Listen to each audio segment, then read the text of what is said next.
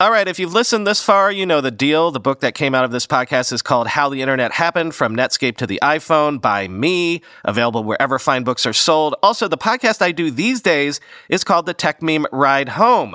Search any podcast app for Ride Home, and you should find the Tech Meme Ride Home, which is all the day's tech news every weekday in just 15 minutes. If you like this show, you'll love that one.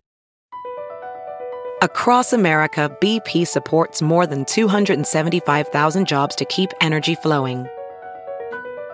Jobs like building grid-scale solar energy in Ohio and producing gas with fewer operational emissions in Texas. It's and, not or. See what doing both means for energy nationwide at bp.com/investing in America.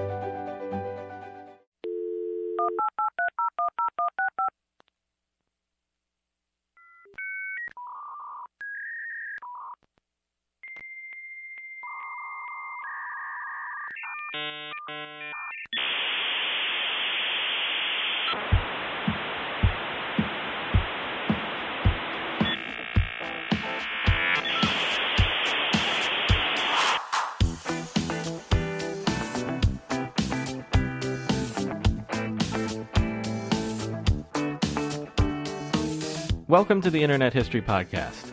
I'm your host, Brian McCullough. Well, first of all, I do have to apologize for not putting an episode out last week, but as I said on Twitter, I had some business issues that simply left me with basically zero free time all last couple weeks. Hopefully, however, today's excellent episode will more than make up for that. I've been thinking a lot recently about the evolution in thinking that so many internet innovations have engendered. We've spoken extensively about how nervous people were at first about using credit cards online. And in our episodes about eBay, we talked about how people slowly learned to trust and then even do business with complete strangers online. And even though from the beginning of the web, there were a certain segment of people who were more than happy to live and share their lives out in the open, online. How exactly did we get from those early days where most people wouldn't even have considered putting their personal information of any kind online to the point where now, today, even my mother shares every thought, every photo, and every detail of her life online without thinking twice? Well, one way that we got from there to here is thanks to pioneering companies like Webshots, which was the very first company to organize and allow public photo sharing online. And so today, we're going to talk with Narendra Rocherolle, who was one of the founders of Webshots. We talk a lot in this episode about the evolution of the digital sharing habit, how it's evolved, and we also have what I think is maybe the most detailed and informative founder stories that we've yet heard. You'll hear how Webshots was founded, how it pivoted a couple times, found success, had a successful exit, and then had to be rescued from the brink of failure, with bankruptcy actually, by the founders themselves when they buy back the company and then relaunch it and find success all over again. This is absolutely vital listening for aspiring entrepreneurs out there. So, as I always say, and I know that you always do, please enjoy this episode, a conversation with Narendra Rocherolle. Narendra Rocherolle, thanks for coming on the Internet History Podcast. Thanks for having me. As you know, we like to start off with a little bit of background. So, Narendra, where did you actually grow up? Oh boy, okay, we're going to dig way back. I grew up in Stamford with an M. Mm-hmm. You're out in California, you have to qualify that. Connecticut, which is about 45 minutes from New York City. And I saw from your LinkedIn, as it were, that you went to school for history. So and you got a BA in history and an MA in Latin American history. Is that right? Yeah, I think that is absolutely correct. I had no idea what I wanted to do in college or even after college. And I kind of fell into history. Oddly enough, the only thing I didn't ever study in school was anything to do with computers or computer science or that sort of thing. So I kind of became, I guess, a little bit of a child of the web, and just figured a lot of things out as I went along. But briefly after undergrad, I moved out to from the East Coast to San Diego, and the only thing at that point, this was 1991, that I knew. The only thing I knew for a fact is I didn't want a conventional job, and I didn't know what. I'm not sure. Right now, I guess that means you wanted to be an entrepreneur. There was no sort of like culture of that I was aware of. People were going into, investment banking or, I guess, law school or medical school. But I just sort of like, I'm going to go someplace different. And I moved out to San Diego. And after a couple of years of not doing a whole lot, I decided I needed to go back to school. So I went up to Stanford to go get more of a history. Right. You get your master's at Stanford. And so you're there in 93, 94. Is that maybe how accidentally you ended up in tech? Because that's really right where it all starts to bang off. That is. I'll qualify that with that. I did have, I think with lots of folks, even if they weren't studying it, they were exposed to it. So I was exposed to, we did have an Apple II, I want to say Plus. Didn't have capital. It didn't have lowercase. So I can't exactly fit that computer, but I had a friend who was also like I guess he must have been a database architect, but he exposed me to Unix stuff when I was in high school. I actually wrote a term paper in high school in VI, which I don't think at the time in the 80s there weren't a whole lot of kids who had sort of like figured out that sort of command line stuff, but that kind of then went dormant for many years, and so I was out in San Diego and then up in Palo Alto, and sure enough, that 93, 94 year was someone had written a big article recently about 94, the undergrad. Stanford was a very kind of connected campus at that time, and so I had just gotten my first email, and was sort of discovering a lot of command line stuff and Gopher and that sort of first text web browser links was there. And I was sort of just fascinated with all this information that seemed to be showing up. And then sure enough, one day I was in the library, should have been reading some book on Mexico. That's for a class I was taking. And I discovered Mosaic and was kind of smitten, I think, at that moment. And kind of got into, I'm sure you can recall, there was a period back then when the very first, I think it was GNN, the very first, and I guess Yahoo was starting to list websites, and you had a sense that this was a finite universe, and it was like, if I had enough time, I'm just going to visit all of them, see what's out there and what people are doing. Now, it was very slow, so it's sort of like a little bit limiting factor, but I think from that period on, I was just sort of like became mesmerized with it. And then I think Netscape showed up tail end of 94. Yeah. I can remember those showing up. I was still loitering on campus, even though I had gotten my master's degree that summer in 94, and the World Cup came to town. It was kind of a very festive time. Now, back then it was a very strange thing, because in order to get on the internet, you were either on a campus or you had to figure out how to dial up. But the only way you could figure out how to dial up was by having access to the internet. So it was sort of like this chicken or the egg thing. Then you have to download all this obscure software, to create a TCP/IP stack and actually connect and get that wonderful modem sound that you have at the beginning of the show. And I swear I still listen to that, and I actually get this visceral reaction, because there was sort of like this feeling of excitement that every time you connected, you didn't know what you were going to kind of discover next. So this story does have an end. So with this great pedigree in history, I promptly applied to a teaching position at nearby middle school for history, and I think in Los Altos. And I was turned down.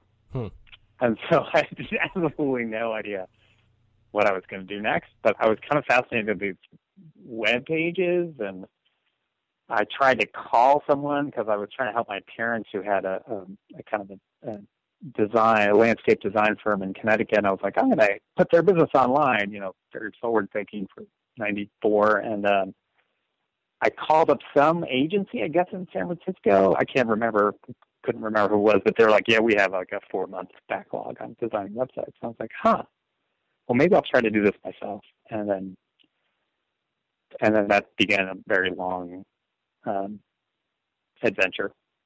So you basically taught yourself HTML. I mean, this is before CSS, so you wouldn't need to teach yourself that. So you basically started to just teach it yourself. Yeah, I mean, if you kind of go back 94, the web was actually quite simple. There was, you could align things to the left or centered. Right, there were a couple different font sizes. Tables were a big innovation. Right. I mean, I can remember, like, even then, there was no such thing as, like, a background image. The background was the color that Mosaic or Netscape had. It's a default. You actually have to go into a browser setting to change the actual background color of a page.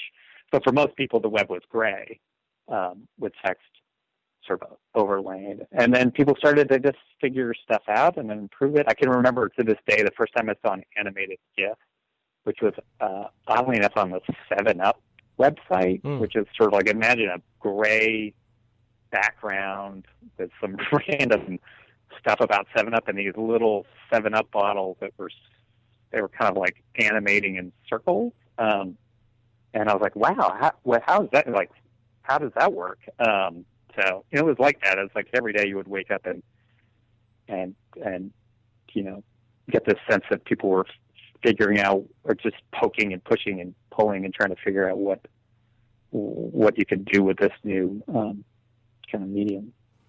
So how do you join this revolution in earnest? It's much slower and more painful. Like just listening to your podcast, you start hearing about the things that were happening in Palo Alto and Silicon Valley at the time. I actually chose to move back to San Diego in the beginning of 95 and kind of started my own, I guess, consulting firm with myself, and my brother was out there too, helping out a little bit. And it was kind of, I had big plans, I had big visions. One of the first projects we stumbled upon, and the other thing you have to remember is, at this time, the news about the internet and the web was very, I used to clip articles about the internet because I would frequently try to explain it to people. So I had a binder of things that would appear in newspapers, and I could clip out a little thing and be like, this is this new thing, it's coming to me big. And I can remember reading something about a hotel in Santa Cruz that had somehow installed a camera, and it was taking pictures of the ocean, and it was getting, back then everyone was about hits. There wasn't a lot of specific quantification going on.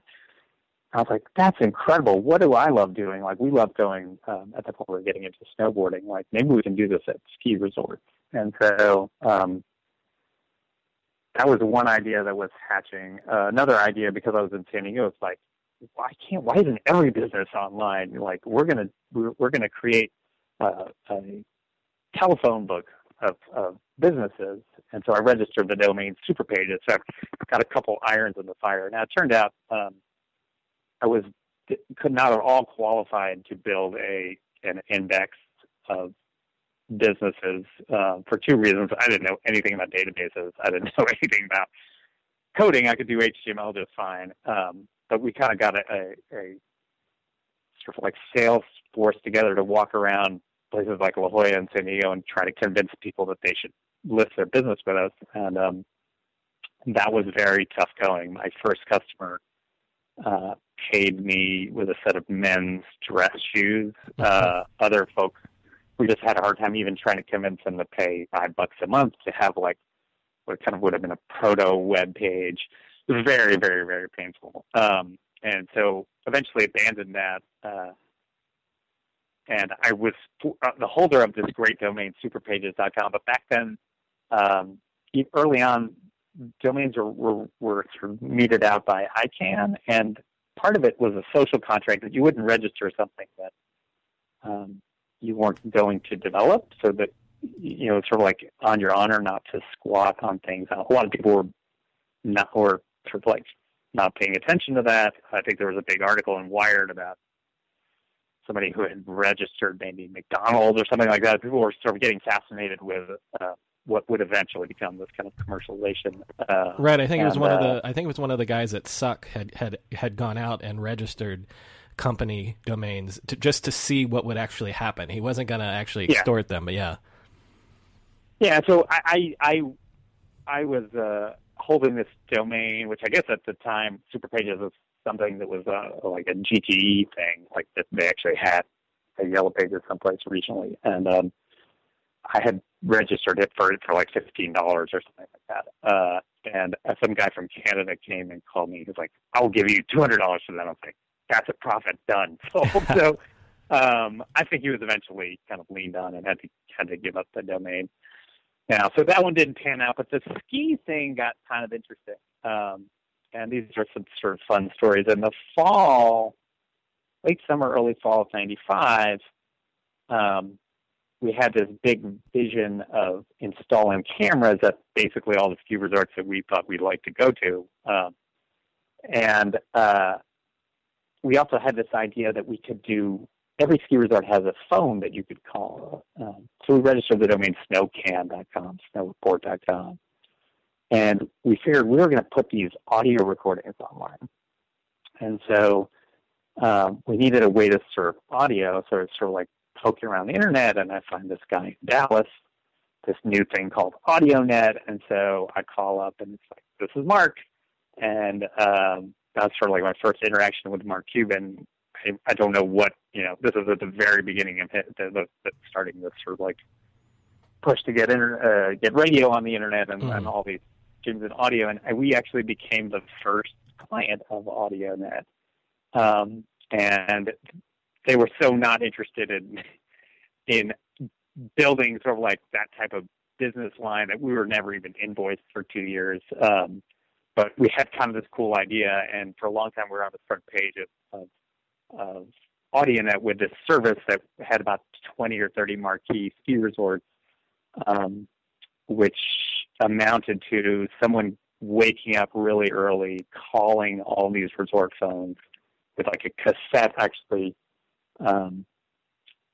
recording the audio, kind of, I forget how we did it with the telephone to get the actual audio into there, and then transcribing, making it digital, FTPing it up, so they were then transcoding it into something playable on real audio. But by this magic and a little bit of dedication, we had this fantastic service that did quite well. The cam side proved to be way harder, just because, like, if you think back at '95, there's just not a lot of like reliable solutions to have a remote camera taking pictures. So the only successful one we implemented was at a ski resort called Snowbird in Utah, and this actually involved setting up in a closet, looking out at the mountain, an actual video camera, like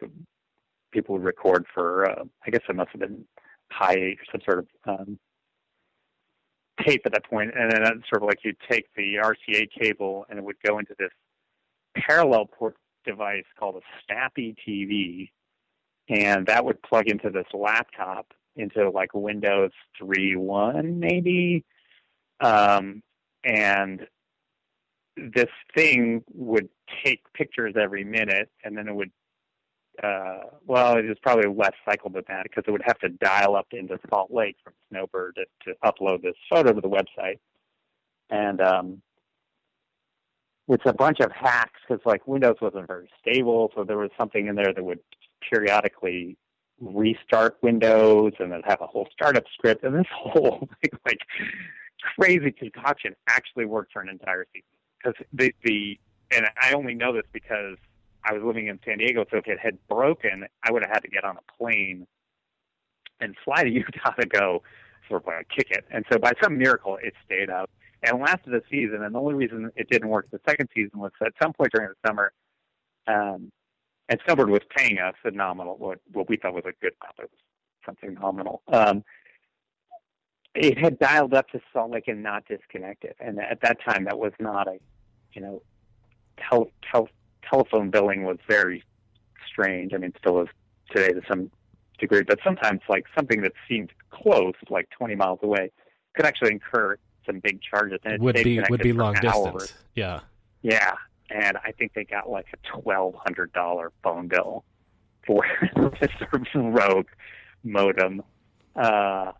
And that was sort of like the next season it didn't work out. But for a whole season it did work out, and we kind of got our name out there, and we scored for a bunch of 20-somethings who were into that, into skiing and snowboarding. We scored a sponsorship from Burton that was entirely in gear. And it's like $15,000 worth of gear, thanks to my brother's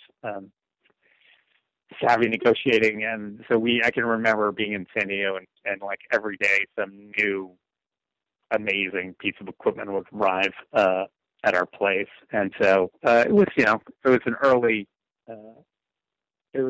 success, I'd say, an early win. And just to be clear, that was snowreport.com was the main site that came. Okay. Yeah. And it lasted for a long time. It actually, that snowreport.com, we eventually sort of did the conventional tech stuff, and it was a fine little thing on the internet. It was not on the IPO track. Right. But it afforded me an introduction to the guys who became my business partners in Webshots, and so that was kind of part of the story, I guess. Well, okay, then let's make that connection. So, how do you get from there to what would become Webshots? Well, conveniently enough, there's a guy who had graduated from UC San Diego named Andy Lockman, who was also into outdoor sports, rock climbing, and sort of like whitewater kayaking and skiing, and he was knew much more about coding than I did, and had spent a bunch of time in the kind of Windows NFC world. And just to put some context around it, in let's say 95, 96, Windows is the player, right? Like that, everyone's computer and now laptops are Windows, and there is kind of an environment around Windows. And you talked to Justin a while ago. This sort of like shareware, freeware things that sort of like existed in the periphery of software. And Andy set out to build what was then a screensaver, and we needed screensavers then because if you walked away from a CRT monitor for too long, it can actually burn in whatever was on your screen if it wasn't changing. And so screensaver after some idle point would start doing something, lots of times sort of like vector art or just things that sort of like dance around the screen, or like a marquee, Windows would come with. They were also really, really popular because almost everybody used them, and then it sort of allowed you to personalize your machine in a way that Windows really wouldn't, because you could put all sorts of things on it, right? Yeah, absolutely. Like one of the sort of like biggest opening for us getting started as a company was the fact that Microsoft shipped with a boring dark gray background. So there's sort of like this twin world of personalization around like what was your computer doing while it was idle, and then what were you looking at on your desktop. And so Andy wrote this screensaver software that was had to be a meg, 1.3 meg, so it would fit on a floppy, and to be sold at retail. And so it's like, how do we get into REI and this sort of stuff? And so he was sort of like trying that route, and it just didn't work. Like that, like trying to get distribution of a software title. Lots of people did this. I mean, there were, the CompUSAs, and there were stores you used to go to and like look at software on the shelf and kind of pull down and buy it.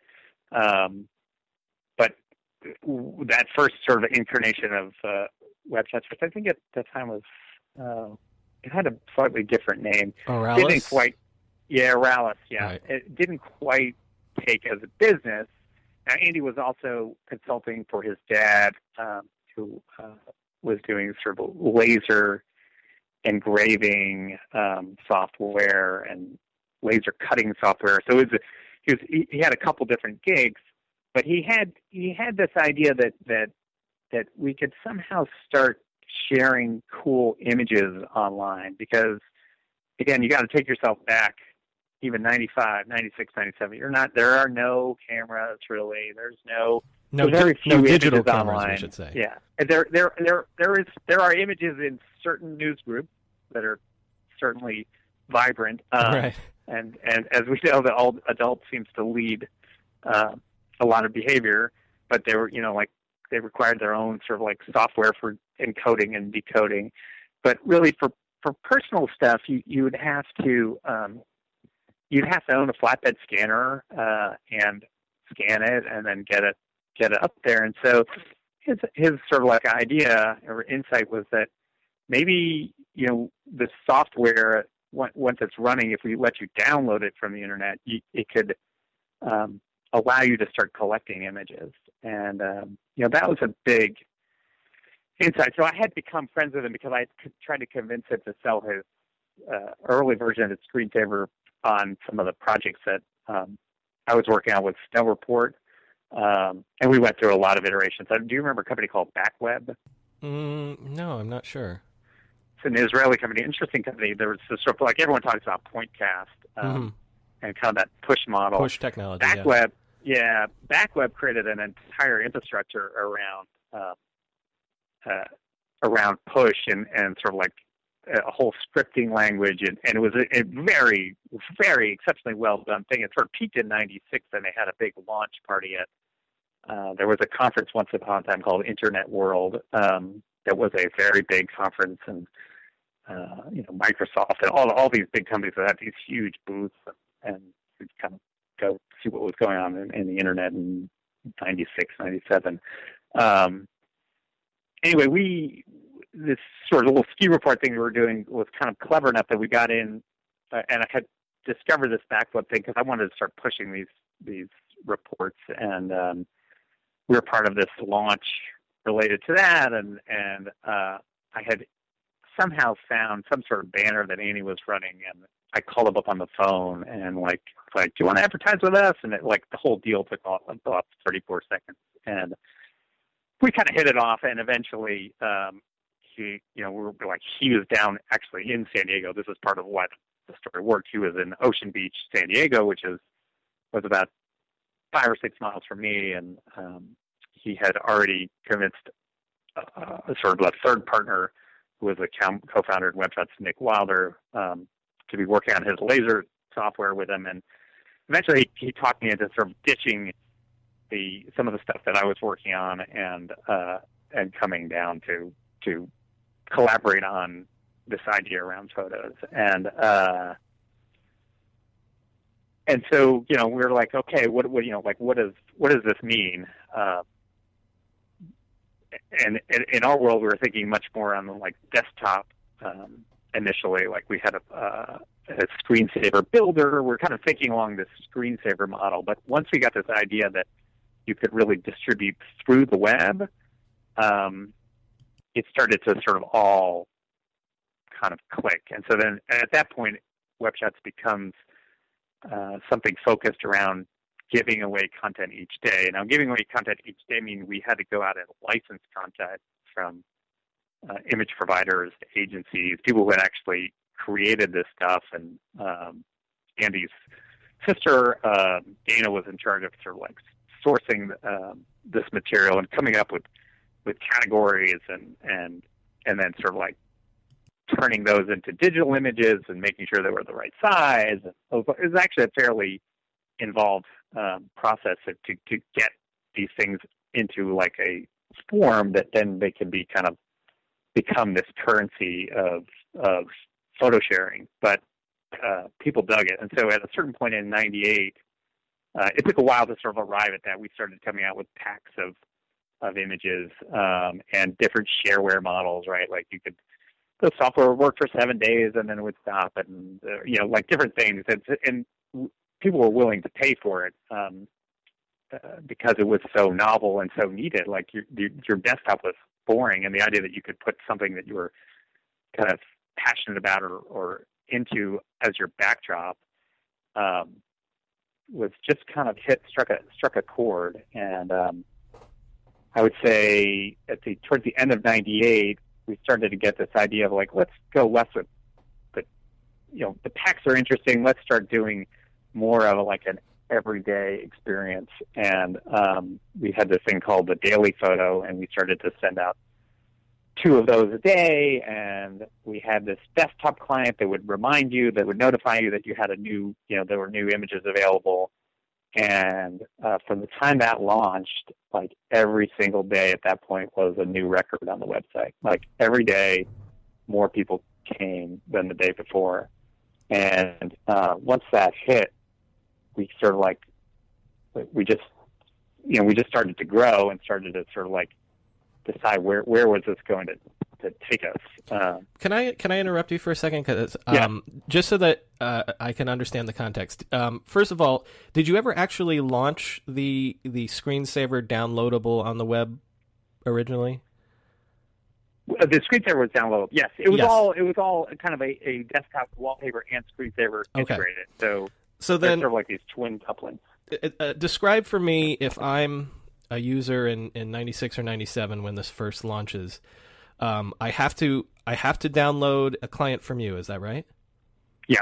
And so then the client sits on my desktop, as an app, and does it serve me in my browser daily pictures, or does it pop up sort of like that push model where it would notify you have new pictures every day, that sort of thing? Initially, it would just sit there, and it would come with a pack of photos, 10, whatever you wanted, and then we would somehow message you at that point that you could go onto the website and you could either buy a new pack, or you could, there were different versions of the sort of business model, or you could just get another free pack. Let's say you were into kayaking, you get the sort of kayaking set, or if you wanted to browse individual, we would register. And again, Justin from Winamp was talking about this. You would register a MIME type, and we had a MIME type called the .wbz file, and this was basically a JPEG with a couple little bits of other information. And so when you would click on that in your browser knew that, oh, that's for Webshots, and it would hand it off to the Webshots program, and it would sort of like drop it into the thing. And then Webshots would sort of run, and you could customize it, right? Like after a minute, your screen might go idle and show you photos, and you could pick one of 20 transitions, or you could set your wallpaper to rotate every hour. So the actual software client on the desktop would kind of oversee some of the utility functions. And the photos, as you said, are all licensed. Who were you licensing from at this point? Oh boy, I mean, I can't remember. There's been a lot of consolidation in stock image companies, but lots of different ones. Or we'd go to kind of individual vendors sometimes, or like magazines. We were getting some from Triathlete magazines for a while. Like it really depended on what the genre was, and these were initially very heavily weighted towards outdoor stuff. Yeah, I think that's about as much as I recall and for that stuff. But yeah, go ahead. Well, so the idea is that it's basically, like I said, a program that allows you to personalize your experience of your desktop, and your revenue model is that it's a freemium sort of thing. You download the client, you get a certain number of photos, and then if you want more in this category, that category, you can buy more from us. Is that right? Yeah, I would say yes. Initially, the model was straight up shareware, which was like software worked or didn't work, or you unlocked some additional features. Freemium came a little bit later on down the road when it actually became more of like a SaaS, one of the sort of like earliest businesses. But yeah, it was sort of like a lot of it was like, okay, it worked for 7 days and then it didn't, like that sort of thing. Right, and so then you should pay up if you want to keep using it. Yeah. But it's sort of this inflection point in '98 was like this idea that, you know what, now we're going to doing this every day, and the client's going to tell you that there's new stuff every day because, like, you know, there's one of those big. I know we had Reddit and some magazine, right? Like, not an online one because there wasn't a lot of that, but content is king. Like back then, you would get like Yahoo Internet Life or, you know, Wired or something like that. If you didn't live in the Bay, like trying to suss out exactly what was happening. Sometimes a bit of a challenge. It was very intermittent. Like there wasn't this sort of like incredible information flow that there is now. So yeah, we were like, well, what if we put up more content, then you know, people are going to come back, and well, that turned out to be actually dead on. And so it started this very fast run up in 1999. Where like the site was growing, and we basically started to morph ourselves into kind of a portal, right? Because if you're giving away a new image every day, that's where people are starting out, and our software would set your homepage, and so we sort of like hacked together a version of My Yahoo. We'd start getting like a thought of the day, you know, some news headlines. Like a lot of this stuff became a little bit. There was more of an initial availability of some of these services at, you know, cheaper rates. It becomes cookie cutter. You can grab the things you need off the shelf and plug them in. A little bit, you know, not as great as things are today, but yeah, there's a degree to like, okay, we'll get some horoscopes. You know, like you find an agency and like, okay, you just pull down some sort of feed of horoscopes, and then we'd reformat them, and you know, people would start showing up. As a professional welder, Shayna Ford uses Forge FX to practice over and over, which helps her improve her skills. The more muscle memory that you have, the smoother your weld is. Learn more at meta.com/metaverseimpact.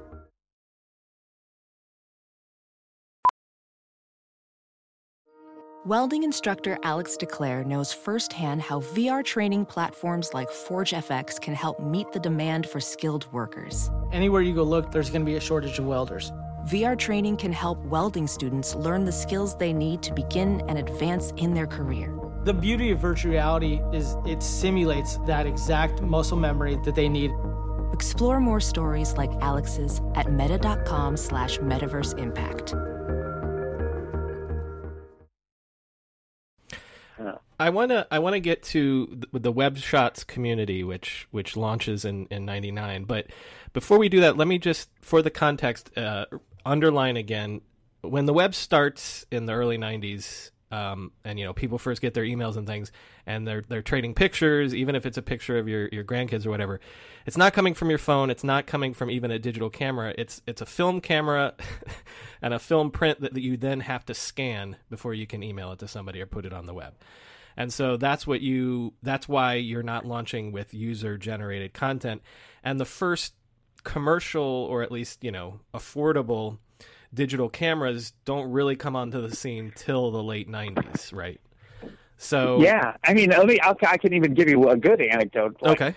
We had two clients, their digital images in our software because there wasn't, you know, there weren't any, there really were, Webshots was kind of it for like image-based screensaver, that sort of stuff. One was these are inbound to like a tiny office in Ocean Beach, San Diego, which I don't think has ever had any internet company ever, and probably never will, as part of a surf town and, you know, burrito shops and coffee shops and stuff like that. But we had inbound from Augusta, like for the Masters. So we were sort of like under all sorts of agreements to like put together the official Masters. But the real amazing was we got inbound from Bill Gates's, one of his in-law, I can't remember, in order to build a screensaver of, and they'll have to forgive me if I'm wrong on the gender, but I believe it was his first daughter for a Christmas gift.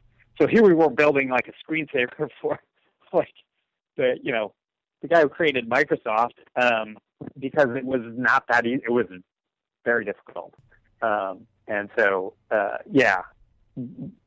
when this stuff starts to pick up in '99, one of the things we found early on was like, not only did people like the pretty pictures, they were just starting to figure out like, hey, how do I get my own stuff in there? Like, how does this work? Like, and so that's where the community came in. And in the spring of '99, we started saying, well, what if people could figure out how to get the image, right? Like, you didn't take as many photos. Like, if you had to get a camera, you didn't. Someone then, I didn't lug around and a 35 millimeter camera, because those are incredibly expensive. You usually went to the drugstore and you bought one of these disposable ones. Took a bunch of pictures, hoped that something came out, and then you'd end up with like an envelope full of them that you'd look at 3 or 4 times, and then you usually end up in a shoebox. But some intrepid people started to sort of like scan these and figure this out. And like, okay, well, what if people can upload? Why not? It can't be that hard. And so we set about doing this in '99, and there was a sort of fateful day that we were going to make this public, and we had to make a decision. And this is sort of like one of those things where, you've talked to lots of folks, like we were, kids playing around. Like, we weren't coming from business school. We weren't management consultants. We weren't thinking about market sizes or any of this sort of stuff. We're like, okay, should we make these images public by default or private by default? And we're like, screw it. Let's make it public. Like, why you're putting it up there? Like, why? Like, the whole point is to share it, right? Like, why make it private? And that kind of sort of like decision was really pretty pivotal, because not long after we're doing this, you're starting to see the first crop of photo finishing services start to come up, which is, again, much more out of this very refined thinking, like, okay, here's an old world behavior people need to make prints, and this is how we're gonna do it. You can get your digital images, you're gonna send them off, get the prints made, get them sent to you.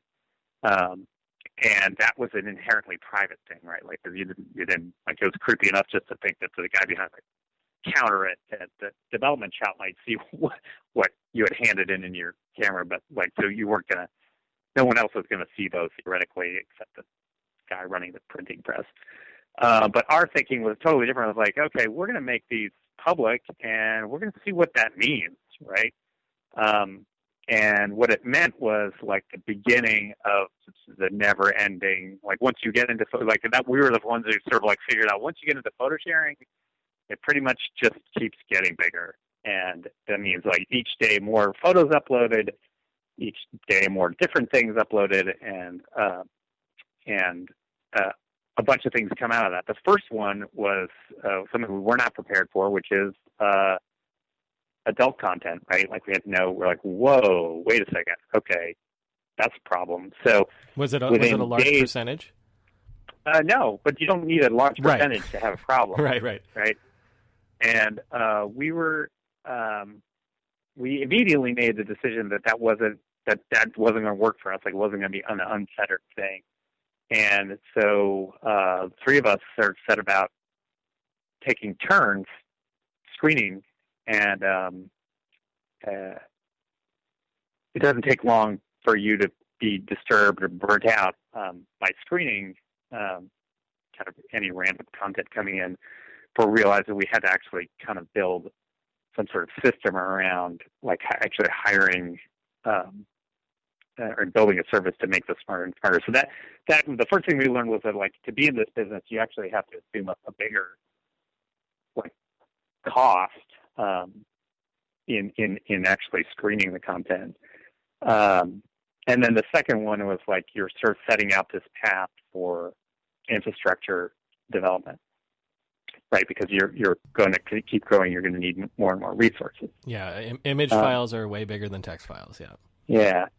Yeah, And again, this is another one where like sort of necessity kind of our situation put us in a different place than like things that were happening up in the Bay Area, which is we were Linux-based.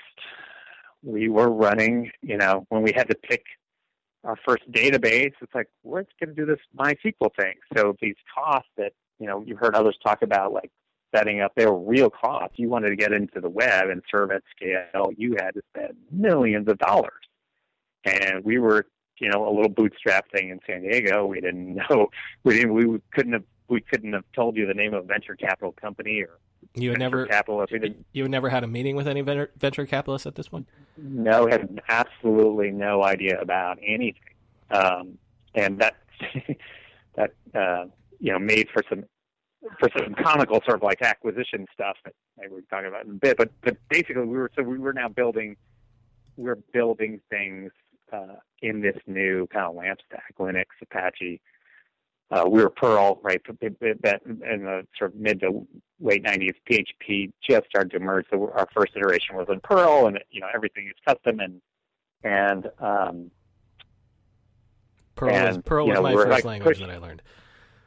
Right, and so you had to, it was like sort of like mod CGI and fast CGI. We went with fast CGI, which meant that Andy'd be on like email with the guy who created it and wherever he lived, because we were very quickly became the, before we were like going from 1 million page views a month to 1 million page views a day, and like, sort of like pushing the limits of this stuff. And this was around this emerging sort of ecosystem of sharing this visual content. And so the community kind of came out of that. This was where you could have, your own page with your photos out there. You could put them in albums. You could caption them. People could comment on them.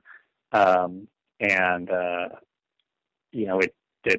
that point on, it started to grow. Well, you know what? Let me interrupt you there, because that to me is the most fascinating part of the story. Because if you think about it, from the birth of the web in the early 90s, it is kind of about sharing yourself. If you know how to put up a website and you can blog, well, they didn't call it blogging back then, but you can talk about your life, you can talk about your interest in Star Trek or whatever. But the ability to share yourself and literally images of it's limited to text. You wouldn't have been able to share pictures of yourself necessarily very easily before. So just by being at this inflection point in history where it's suddenly becoming easier to put digital files online, was there an immediate uptake where people like, yeah, I want to do this, or were people hesitant? Like, I'm just curious, was there like a sort of like that privacy divide where people are like, why would I share my photos of myself or my kids online at the very dawn of it happening? We had a private option, so it wasn't like it was impossible on websites. You'd have to trip the flag. No, that was what became this sort of like odd kind of 3 or 4 year crusade that I became largely responsible for, which was like making people understand the new behavior. Because there were people engaging in the behavior, but people talking about it and analyzing it couldn't wrap their heads around it, right? They didn't fully understand why that would be public. Like as soon as sort of photo comes out, or Snapfish, these things like, those make sense, right? Like I need to make prints. Like that's the business. And we're all like, why? Like you just got these things into a they're digital now. You can do anything you want with them. Like they can be your screensaver, they can be your wallpaper, they can go to your mom, they can go anywhere. Right. You just put it up and give someone the URL and they can see it. Right. Yeah. And so we were sort of like kind of like confused by the modeling, particularly with analysts and people who are sort of looking at these things as business. And our thinking was like, no, like it's starting in 99. Like we're going for audience, So I think there was a little bit, to answer your question, there was a little bit of a split. Like people who got it. sure, it was not particularly difficult, and it was kind of fun, and you got some feedback. And then there were others that were like, well, that's like, what you perhaps more concerned with, like the privacy aspect. But it was never a right that we got on the website, because we did have, like, if you were really concerned about privacy, you could actually just make it private. But what you're saying is that there was a certain segment that you just flipped the switch and they were like, yeah, this is a great idea. I'll just throw all my photos up here. And so there was a certain segment, and that segment grew and grew. And from the moment you flipped the switch, it was immediate that there were people that wanted to do this. Yeah, absolutely. I mean, immediate. And not a segment. I mean, a very broad segment. We couldn't believe, we didn't know what was going to come up. And that was part of, like, what was amazing about the community was just, like, every category. We'd start creating an ontology, and people would build the ontology. And so that was really what was sort of like, you started to get this feeling of limitlessness, coupled with a fear of that limitlessness, because it becomes unwieldy, right? Like, we could tell you how many kind of licensed images we had. We could wrap our heads around it. We could quantify it. But this was different, right? Like, it's 1,000 images today. It's 2,000. It's 4,000. It's 10,000. And there are all these categories, and, like, some of them are being filtered off for porn, and you start getting into this sort of, like, the censorship questions of, like, well, what, is this okay? Because people can come up with some really, you're constantly sort of evaluating that, and it just becomes like a bit of an intellectual exercise, a bit of a sort of like, where's your line with, and then like, we hadn't graduated to where people are now about sort of like much broader stuff. We were trying to build a brand that we wanted you to be able to sit down with your kids and look at photos of animals and stuff like that, and not worry about seeing something that somebody might find offensive. Well, let's turn back to the business side of this then, because this Webshots community sort of takes off in '99, and obviously '99 is the height of the mania of the .com era, and so you haven't raised any VC money. What comes first? Do you start to consider VC, or do potential suitors that want to buy you start knocking on your door? No, we had no, I honestly we had no inclination of even what venture meant. I was more versed than Andy or Nick, and I had no clue, zero. Didn't know. I had read Microsurf. Do you remember that book? Right, the Copeland book, yeah. Yeah, anyone who hasn't read that should read that. That was a great sort of like time capsule. But no, I knew nothing at all. We had a friend who was an attorney for somebody up in Seattle, and somehow we got connected with Getty Images, which was sort of like this budding kind of professional content side of things. And in '99, people were really exploring lots of different. People were trying to sell art online. There's like, images were to become, as we've seen today, they're sort of like one of the pillars, the lifeblood of an online experience. And so we got called by Getty. We went up to fly up to pitch them. And so Andy and I sat in a conference room with the head of, which I maybe corp dev, this guy, I think his name was John Gonzalez. Super nice guy. We gave a pitch, hour long, and at that point we were I don't think we had ever made a deck. We were just sort of like showing what was going on with the growth, and this sort of like big bold prediction that, like, in 4 or 5 years, like one out of 5 people online is going to be interacting with Webshots. And we're compelling sort of enough that we did this whole 45-minute pitch, and then the guy leaves the room and he comes back and he's like, "Can you do it? Can you do it again?" And we're like, "Do what again?" He's like, "Can you give the pitch again?" And we're like, "Okay." And so he comes back in with Mark Getty, and so we then proceeded to just literally go over the exact same pitch that we had just sort of like poured our, hearts out into to Marchetti and had a vibrant discussion. And then we flew back to San Diego. And then at the next step, they wanted to see our financials. And, it's sort of like Andy had formed the business and he was uncomfortable. We just had no idea what that signaled or meant. And we were like, we were uncomfortable with that. And they were like, well, we'd like to invest in your company, a strategic investment. And we thought about that for 10 minutes. We're like, well, that doesn't make sense. If they invest, then other people won't want to, like, what if some other company is interested in their competitor? And so that's sort of like dead-ended of our own doing. And 2 weeks later, we get this email from somebody Excited Home, right? They had merged by 99, saying, hey, we're interested in what you're doing. And we're like, oh, cool. Can we come down and see you? And we're like, okay, great. And, this is 99. Excite is a big brand for us, like being online. There's like Excite. They had just come out with this thing called The Assistant, and they were doing some cool stuff. And we were wildly paranoid that somebody was going to figure out that, like, this is working. Like, this is like, we're our website is really doing well, and it's sort of coupled with this desktop client. And, we're sort of like changing. We're like releasing stuff like multiple times a day. And so a couple guys come down from Excite and start talking to us. And I've sort of pieced together later that Graham Spencer had seen us climbing the download.com charts. Mm-hmm. And I was like, hey, somebody from Excite should go check these guys out.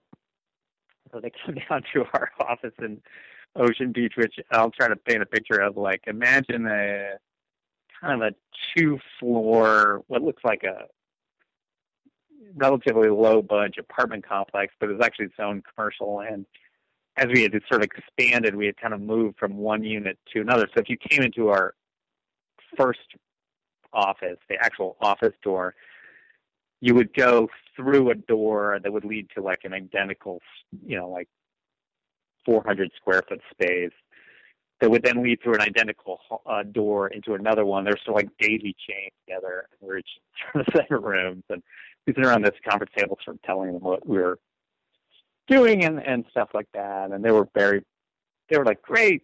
And they left. And I'm like, okay. And so a couple days later, they're like, well, we'd like you to come up to Redwood City. We want to talk some more. So we're like,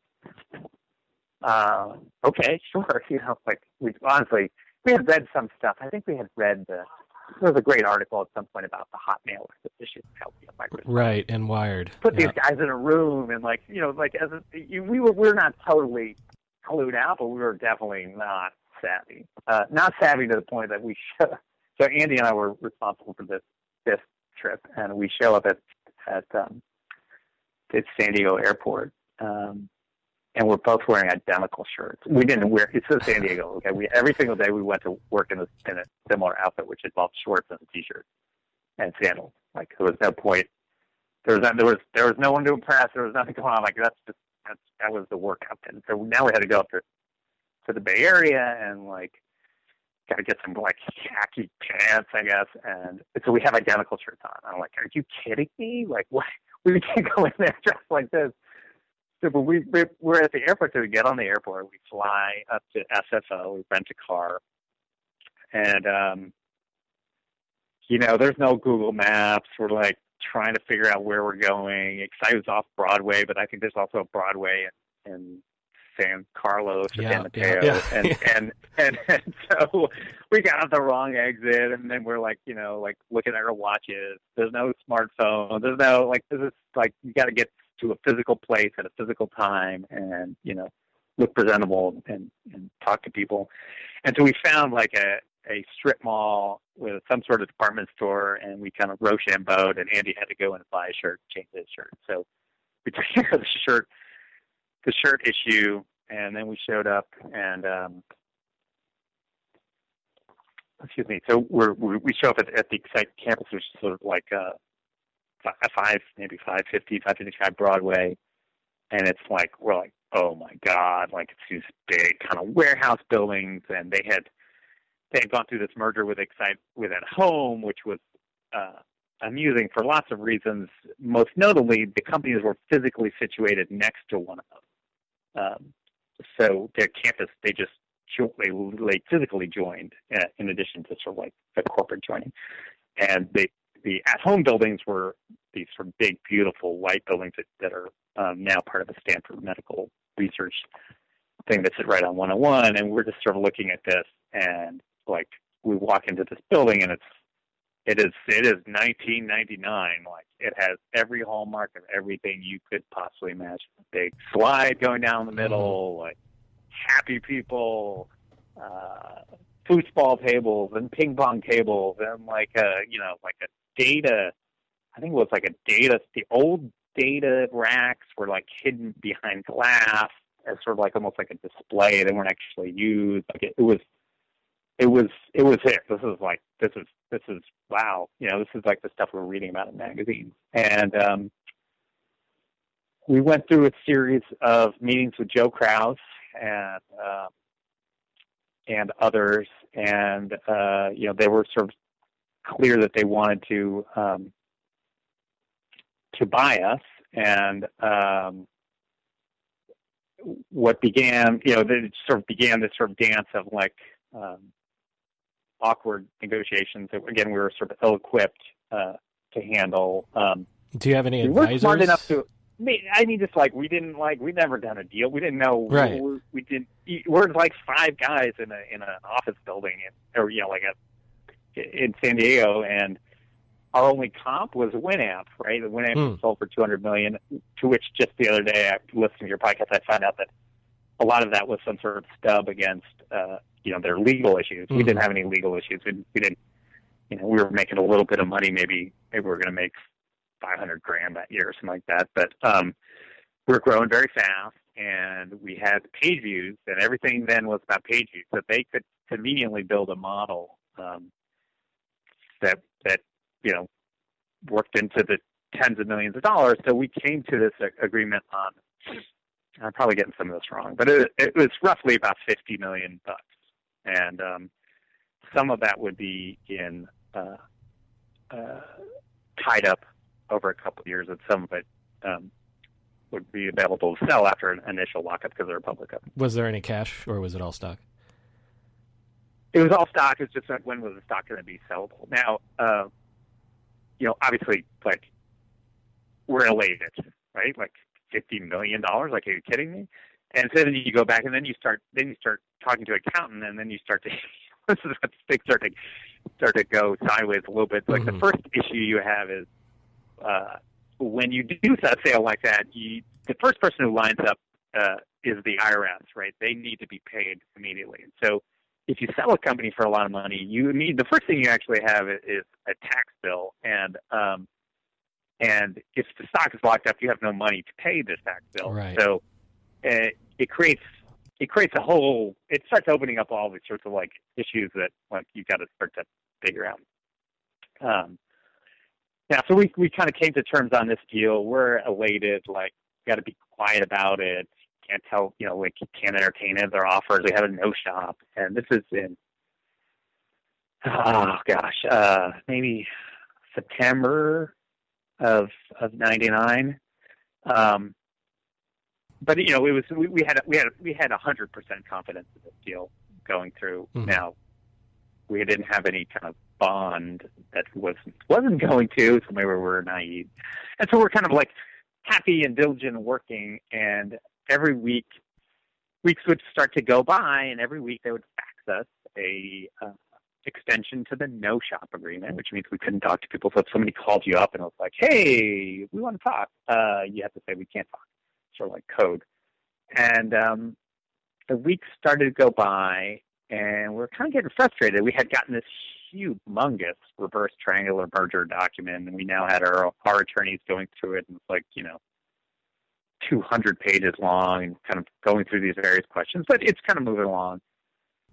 And at a certain point, 4, 5, 6 weeks started to drag. We had no idea of knowing that they were, Excited Home is a big company. At the same time they were doing the Blue Mountain Arts deal, which my understanding was its own sort of right, like 800 million ball of crates, right? Like it's a bunch of artists in Colorado, and like, and so they weren't really deliberately dragging their feed, but they also had some issues with they had to sign this agreement with this other company called WorldPrints that was like basically a Webshots ripoff, and they were working through some stuff. Anyway, the 1 week that they didn't fax us the no shop through some colossal oversight,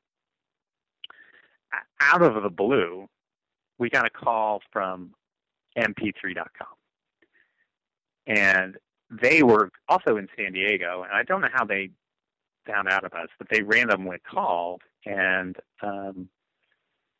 this was sort of like, those years were kind of crazy. People would do these acquisitions just to get like a stock pop, which would then in turn justify the acquisition. And mp3.com, music and photos, they go together. We want to buy you guys. And we were suddenly like, whoa, like this, it sort of like overloaded our brains, because like we had gone through this whole cycle. We were all excited. Now suddenly somebody starts calling you, and in the span of 24 hours, like it's, I think, Michael Robertson, like the people started calling, they're like, we'll give you $50 million cash. I'm like, no, we're good. And I'm like, 60, 70, 80, we'll give you $100 million cash, $10 million if it doesn't go through. And at this point, we're like, oh my God, like, what? Are you kidding me? Like, now we can stay in San Diego because their offices were like, 5 miles away or 10 miles away. It's going to be all cash. We don't have to deal with this horrible tax thing that we're worried about. And it kind of created all this angst and then this guilt, right? Like, this all happens in 24 hours. Now it's like cheating on somebody through no fault of your, like, like they were literally shouting numbers into the phone. Like you're trying to like get off the phone and they're shouting numbers. And so Annie had to get on the phone and call, I forget, I'm not sure he called an excited home and be like, we have an issue. And that triggered sort of like this fascinating 18 hours where they're like, do not talk to anyone. And like Joe and I think Eric Jorgensen just drove. They literally got in their cars and drove to SFO, dropped them on the curb, they walked in, got on the next flight to San Diego, flew in, and stayed in the room with us until all of the documents were signed at like 1 a.m. And as part of that, they had to like go to the board. And what we did was we got into a room and we just picked out a bunch of numbers and said, what do we want? What's the right number? And how much can we have? Like, can we sell it immediately? And then we took our numbers and we averaged them, and we gave that to them, and they agreed to it. And so it ended up being maybe $83 million, and 2/3 sellable initially. So it was insane. It was an insane thing. We had no venture. It was an amazing deal with complete chaos at the end, and lawyers waited at night in a room until we kind of walked around the table and signed all these things, and then suddenly we're now part of a big company.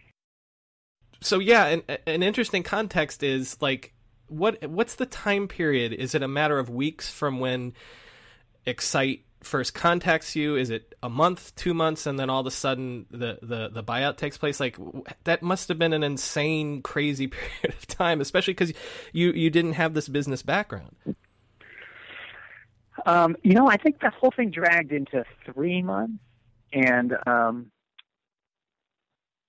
these things always take a forcing function. That, like, usually something, for some reason, it's like something comes to a head, and in our case, it was this sort of MP3 thing. I forgot one actual detail that was fascinating, because it's sort of like, again, we don't have the blogs. There's none of this Twitter. There's none of this kind of currency of gossip and stuff. But at a certain point, I think Michael Robertson was having breakfast with maybe someone from Dell, and someone overheard. This is in the period where there were MP3. This is a very telescope period. Thought that they were actually going to buy us because we were talking to them for that 24 or 48 hours, and some reporter in San Diego got wind of this, and the next day there's an article in the business section of. They called us up and they're like, "Can you confirm this?" And Andy's sister was like, kind of reacted spontaneously, "Oh no, oh no, oh no," and she's quoted in the newspaper as saying, like, when Astor commented, it's sort of like, "Oh no, oh no, oh no," and this is sort of like in the that's fantastic. one section of the Union Tribune, and we're like, "Oh my God, do they read this newspaper up in Silicon Valley?" Like, they're going to know we haven't told them yet. So like that came out in the paper, and we're like, "Okay, we have to call them." Like, but the whole thing did to actually drag out over at least 2 months, and then after signing, there was like a little bit of a period to when to close, and they got to calculate the trailing stock price, all this sort of stuff. But it took a while. Well, but it does eventually close, and it's around 83 million. Now, I know that this is sort of yada-yadaing a couple years here, but Excite at Home is actually one of the really early casualties of the bust. Like they declare bankruptcy at the end of 2001, I think, and so yep. I'm wondering, not to ask this sort of rude question of did you get out okay with some money, but like were you able to sell some of those sellable shares right away? Well, on the advice of my mother, who is full of all sorts of advice, lots of sound advice, pay your taxes. And any entrepreneur out there, pay your taxes. Don't screw around with that stuff. So as soon as we could sell, I sold to pay taxes, and then did a lot of dollar cost averaging, just basically selling a little bit each month. Mm-hmm. So it does mean that because basically Excite went, the whole company went bankrupt over the period. There was a lot of stuff at the end that was not worth nearly what we had signed for. Now, there was stuff early on. Actually, the stock actually bumped above what our selling price was for the first few months. So there's a little bit. My partner Nick did not make a smart decision in this. There were some of our shares that if you held long enough, you could get long-term capital gains. So he wanted to hold for a year,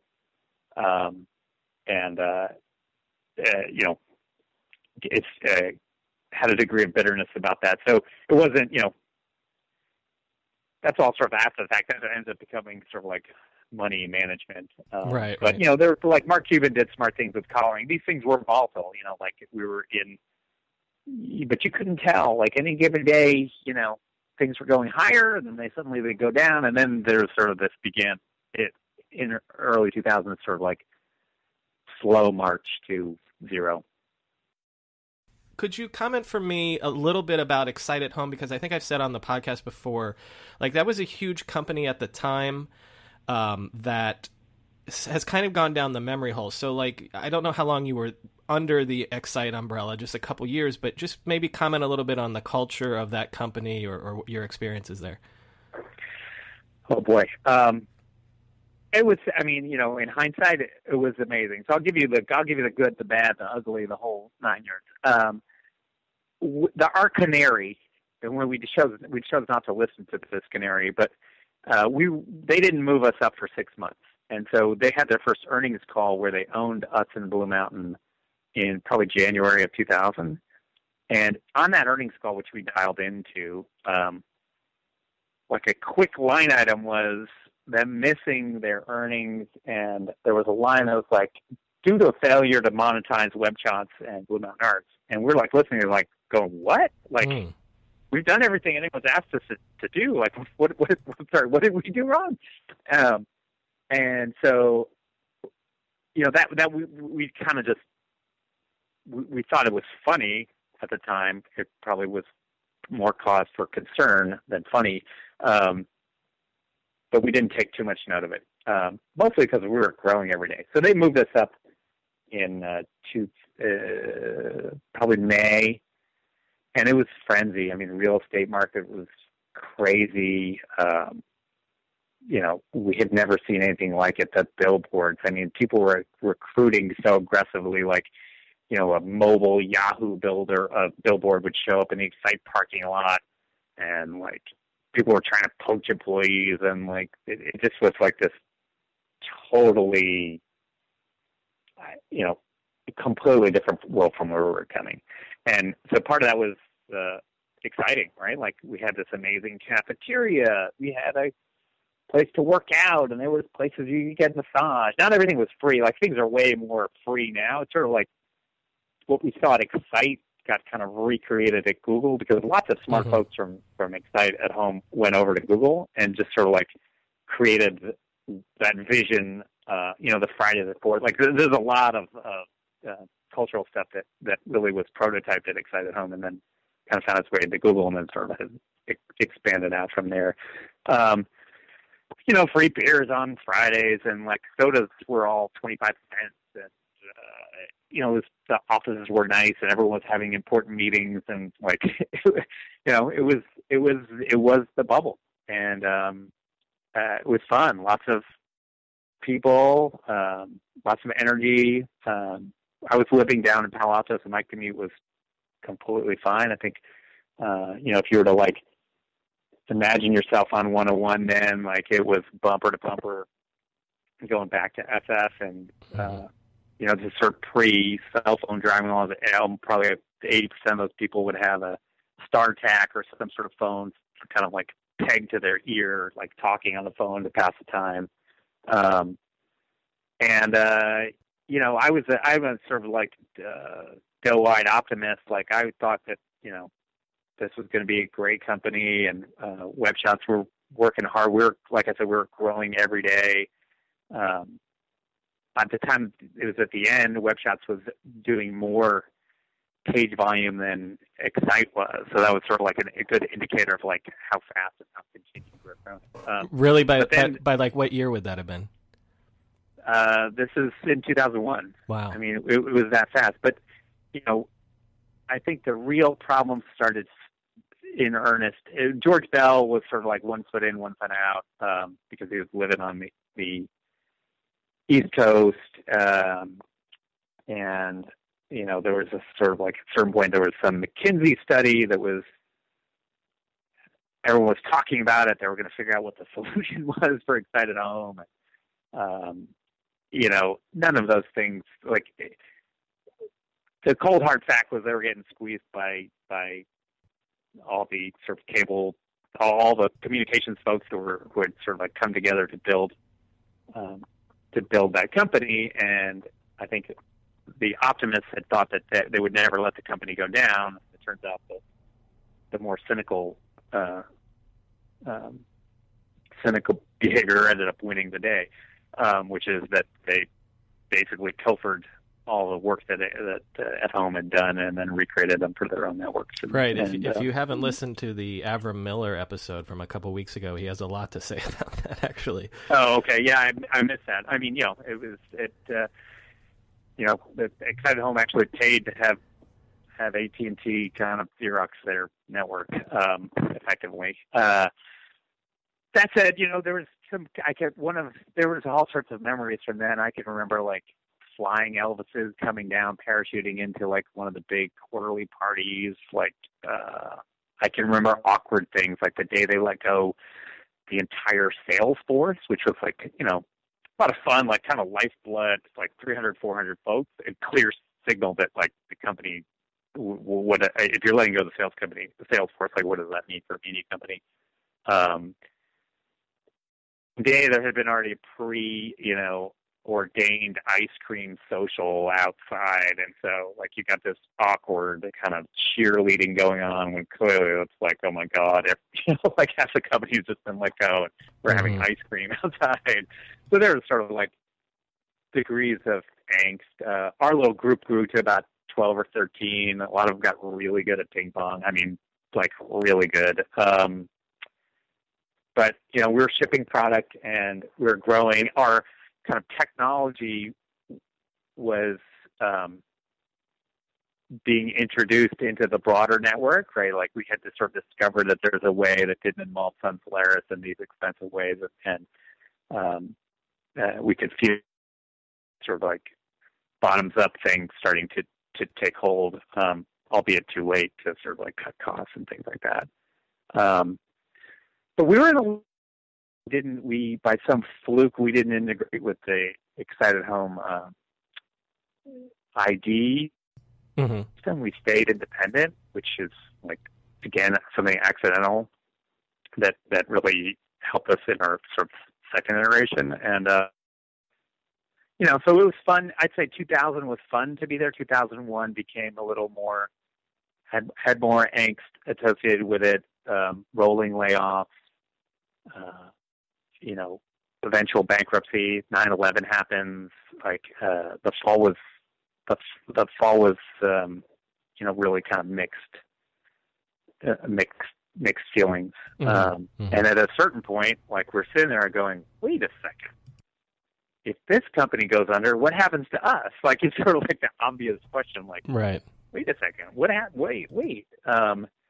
And so at that point, we're like, well, they can't just turn us off, can they? And we're like, well, we don't, like, guess they could. And so we decided that so prudent offer was like, they can't just, like, it's too well. So we decided we needed to put in some sort of a, like, we'll give you $1 million, just don't turn it off type of thing. Like, had some sort of, like, thing to get somebody's attention, higher up in the company. Is that a complicated process though? Because like if in a bankruptcy, like there's all sorts of creditors and things like that. So what we're leading to is that you guys eventually buy Webshots from Excited Home. But like, was that a complicated thing to do to rescue it from under the bankruptcy? Yeah. Yes. It was a little complicated. I mean, so before they declared bankruptcy, they decided they were going to maybe try to sell some assets. So we were one of them. Now, it's a tough deal because the only suitor who was interested substantially was AOL. And so you can imagine people from AOL coming to talk to us, and we're the other people who are interested, right? We sort of like indicated the sort of phenomenal night. And so we're in this, kind of odd situation, being like, well, yeah, this is what we're doing, but if you buy us, we're probably just going to leave. So like, what are they buying? So they were sort of like, we were in a very powerful position. I will give AOL credit for this, whatever group it was. In the process of building out community, we had stumbled upon something else at roughly the same time as LiveJournal, which is kind of the first blogging site, which is, we had discovered the asymmetric follow, the thing that now Twitter and Instagram, like all the big social sites are on, which is that you can follow someone and you don't have to follow back, and it just means that you're getting updates and content from that. And we had built our community around this notion of following favorite members and notifying people when these people posted new images. Like it just seemed like a good thing to do, right? We wanted people to discover stuff. And AOL was fascinated with this, what they were calling this network of people. And we're like, yeah, we're kind of like, well, yeah, no, it's nice. Like this is pre-Friendster, right? This is sort of like the dawning of this idea that people were actually connected, and all these are pseudonyms, right? It took Facebook to really get people comfortable putting their real names. Like, no one put their real names to anything, by and large. But you're saying you're giving credit for the AOL people for recognizing that's a trend that's starting. Yeah. Okay. Yeah. Very interesting. Because we hadn't recognized. I mean, we had implemented it. I don't think we weren't like, we need to dig deeper on this. It works. I think we're just sort of like following whatever fortunate, intuitive. And I've had companies that have done well and done poorly, and sometimes you get on a good intuitive streak, and sometimes don't. But we were making a series of good decisions in a row, kind of amounted to good things. So we sat in. Now here's the part that gets very interesting, which is we sat in a room once this became kind of like something that was going to become viable, and we were like, if we do this, which side of the business do we want? Because at this point, we're like, no one is investing or doubling down in community, right? Like community, which, are you watching *Halt and Catch Fire*, the TV show on AMC? Yeah. Mm-hmm. So, like sort of like they're kind of chronicling the sort of like birth of these people connecting online, which is fascinating. And, Usenet and all these things in the 90s did a lot of that. But when it came out onto the web and all these, Yahoo, these portals started to build these communities, they were great. They had crazy engagement. They also had no ability to make any money off them whatsoever. So they became a very, just not like that. You're not selling community. And here we are, like, with one of our main tabs called community, and lots of activity and lots of costs. And so we kind of had a hard discussion, like, maybe we just maybe we just shut the community down. We focus on this bread and butter. We know we can, like, it's much bigger than it was. We can charge for some things. We started to get the sort of birth of this freemium idea. Because we were like, this is going to be an awesome lifestyle business. What do you want? You want 8 weeks vacation? I want 10. I'm going to work 4 hours a day. Like, we had this fantasy of this sort of like company that was going to be, perfect. We decided now we got to hold on to community. It's like the whole enchilada. We got to see where this goes, and the sort of like ideas around like having some sort of like part-time job never materialized because we had no idea. We're actually just starting to grow at that point as a sort of like a media property. So anyway, so we go through those machinations, and then eventually the folks that excited them were like, well, the buyers, like, if you really want this, it's yours. And sort of like at that exact same time, the actual bankruptcy is going down. So now instead of doing it with the corporation, now it's going to be out of the bankruptcy court. And we then had to go through that process, which was fascinating. We had an attorney who was just a badass. Like, there's guys that specialize in this. We have this guy that it's almost like a dream. This guy was impeccably dressed, like, knew every answer to every question and exuded confidence and kind of shepherded us through it. I can't for the life of me remember his name, but he was extraordinary. Like, honestly, he was a superhero lawyer, and I wouldn't back away from bashing lawyers either. But this guy was phenomenal. The only amusing thing out of the bankruptcy court is that you had to go to a courtroom. The judge called it an order, and you can never imagine that much sort of idling hourly money going on, because there were so many attorneys in there representing so many creditors that it was astonishing. Like, they would all have to go up to the podium and check themselves in for what company they were representing. So I can remember that vividly. And then I can remember, like, they're about to stamp our sheet saying, we've got it all. And we had an objection. This woman kind of goes up to the podium and is like, I'm from Microsoft and we object. It's like, what? Like, everything was, like, clear. And so this is what's interesting, is Microsoft actually had attorneys that would go to any bankruptcy. And if any assets were changing hands that included some sort of computers, you can't transfer a computer with a Microsoft any type of software on it without it paying Microsoft again. Wait, what? And so they had, so if you have like Windows 95 or Windows NT or some software license, it doesn't give you the right to just sell the machine unless you're technically supposed to pay Microsoft again. And so so they're just sitting there in the dot-com bust era in every bankruptcy court. That would be my guess. Yes.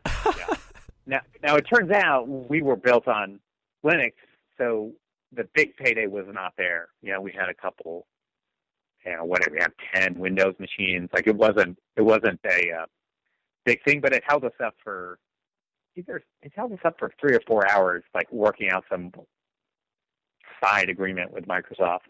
But that was the only wrinkle. And then we got that, and then honestly, it was like a movie. We moved out of this sinking ship in the middle of the night. I can remember us rolling our chairs to the elevators, down to the sort of like parking structure, monitors on our chairs, like using them as dollies, loading up our cars, like taking our big, we didn't have laptops. Everyone had their towers and their desks and their papers and all their, assorted stuff.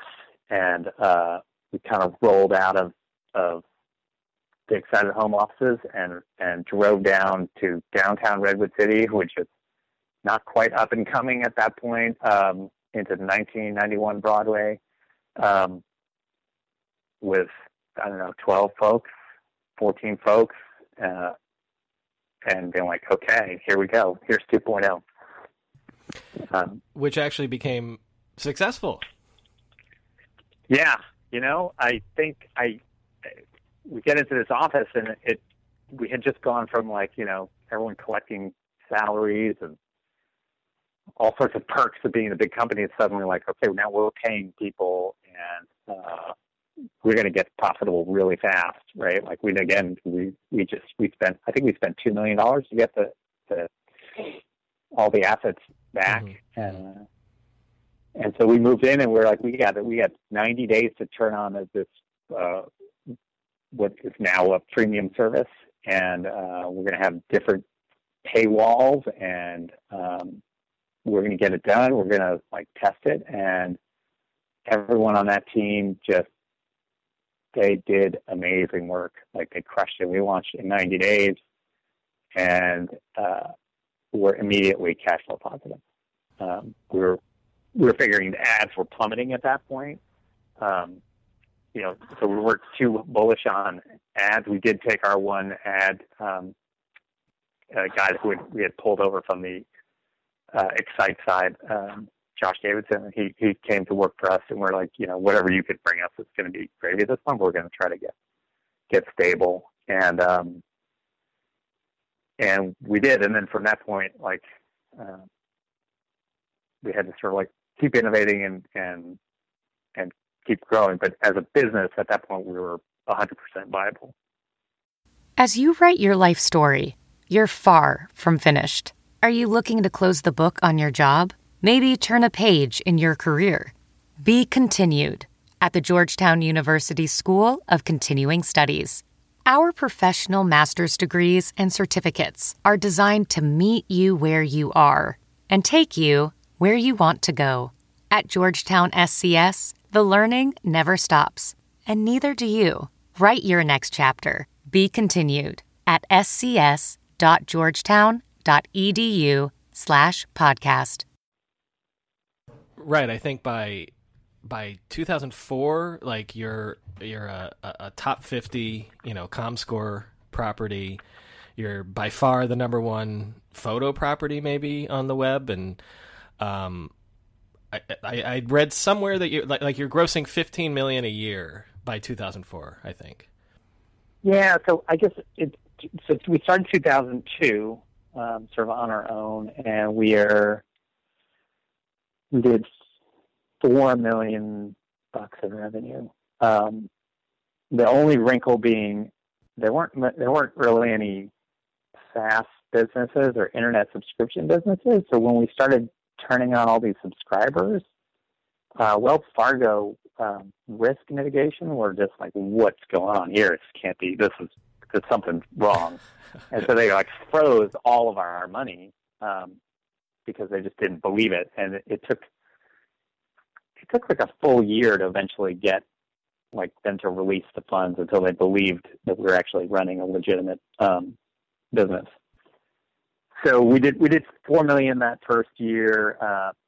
We actually did $1 million in ad revenues, and at the end of 2002 and 2003, things started to arc even more because digital cameras are starting to come out. The college, before Facebook, there was Webshots, and it was public. And I don't think a lot of college kids even realized that it was public, and maybe they did. But what happened was every weekend, all these events would happen on campuses, and people had cameras would start uploading them and sharing them, and it sort of like became this burgeoning user-generated stuff. And the professional side was doing, it's like clockwork doing its own thing. We're doing kind of more deals to get more content on that side, but it was sort of like this strange hybrid world of photo sharing, our e-card site, because people sent these photos around. We were at that point where it became like the number 2 or number 3 e-card site, and for e-cards were actually a really big deal. Sort of late 90s, early 2000s. Mm-hmm. So we did $4 million the first year, and then $7 or $8 million in 2003. We're probably now starting to push 25 employees, growing very fast. But not like light, sort of like in size above the other photo finishing sides, like orders of magnitude bigger. And then by 2004, we're trying to do 25 million uniques a month, which in 2004, the universe was much smaller. And if you pull ad networks out, like in the U.S., there was maybe one private company ahead of us, Weather Channel, but everyone else ahead of us was like Yahoo and Google and Microsoft. And we weren't in the press. We're now starting to occasionally get, like somebody from Venture would want to have lunch, and I'd go kind of chat with them. But we just had a great little company. Like, it was great folks. We moved out of Broadway down to Twin Dolphin Drive, which is near where Oracle is. And we kind of just do what we were doing. I'd say it's hard to, at that point, see what the next wave that was coming. We had kind of broken into this social world, and it was hard for us to see. There were 2 waves coming that we didn't quite see. One was blogging, and it sort of like in conjunction with that, what photo blogging would become, which is sort of like less about putting up a bunch of images, but like putting up one and building newer tools around discussion, which is where Flickr would come. And then even beyond that, like, it's hard to see mobile. We wanted that to become something, but it was so cumbersome, so difficult. Like, we had some early deals with Motorola, but it has like a dongle for the camera. Like, it just was very cumbersome. Well, let me, again, I'm sorry to interrupt you, but that's such an inflection point, and one that I remember extremely clearly, like 2004, 2005, being the time period when Web 2.0, as it would be known, is really starting, and this web internet thing's not a fad, but that's also because it is this idea of social becoming the fuel that proves that there is a second generation to this technology. There's a second use to it, and it is the idea that you'd already been hit upon, which is people expressing themselves publicly and people connecting publicly. So, like, things like Flickr sort of got more press at the time than you guys did. Like, was there? To give you the exact chronology, early in 2004, we were not looking for it. A couple things happened. One, this very bright-eyed venture capitalist named Roland Boycott came to our door and was like very keenly interested. He's at Sequoia. I think Webshots would have been his first deal, but we didn't do the deal. He did YouTube first, and he's gone on to amazing success. And so he saw this potential for this bigger thing. Amazon showed up at our door and were very keen on what was going on. And that was because they were building out something called A9. And so their sort of like head scientist, Udi Manber, who'd been at Yahoo and Amazon and Google. So we went through this very elaborate, I would label forensic diligence with Amazon, and they tried to haircut us at the end, and we said no. So we walked, which is a very painful thing to do. My now wife, Julie, who was a CFO, COO, and kind of she took Andy's place. Andy, at a certain point early on, decided that he had tired of photos and he wanted a new experience, so he headed out to Jackson with his family. And Julie, we had met at Excited Home, and she came on, and within about 30 days, Nick and I realized she actually had a business pedigree and much more operating experience than us. And so she sort of filled that role as a third partner. So she was the one who was bravely told Amazon to take a hike. And then we ended up, we had more discussions with both Google, who was not public at the time, and a little bit with Yahoo and CNET. And we liked the CNET guys a lot. We came in and we got the deal done. And went through diligence. I think on our part, we were a little fried. We had been growing so much, and the company was getting to about 40 employees. I think we were tracking on 15 million. We'd gone through the Amazon thing, and we were not ready to double down with Sequoia. And it was a great offer. They were offering us, I don't know, $72 million in cash for CNET. I think they offered us 80, and then they came back with some numbers, and we're like, they want to come back with 40 stocks, 40 cash. And we said, we'll just take 72 in cash. And they're like, okay, done. So again, we had no venture, unheard of to buy back your company, completely unheard of to sell it again. It was a real measure of achievement to think that the first sale wasn't a fluke, right? That now at two different time periods, people were coming up with similar values for this company. Now, was it too early? Like, I don't know. We were enormous, right? Like, had we had, sort of like Savvy, or actually gone with Sequoia, had we gotten into video, like, hindsight's 2020. But I think we had played our part for that. And like you said, so this UGC is happening, and UGC was a mainstream, user-generated content was mainstream. We were showing people that it was mainstream. There were 25 million people on there. There are people, there are moms and pops and enthusiasts and people who quilted and people who, took pictures of hummingbirds and kids partying. Like, this is all happening, right? Like, it was in a sort of a contained thing. What happened with 2.0 was, O'Reilly, some smart people out here figured out a bunch of trends and came up with a good way to market into that, to tell a great narrative. And Mike Arrington as well. Sure, yeah.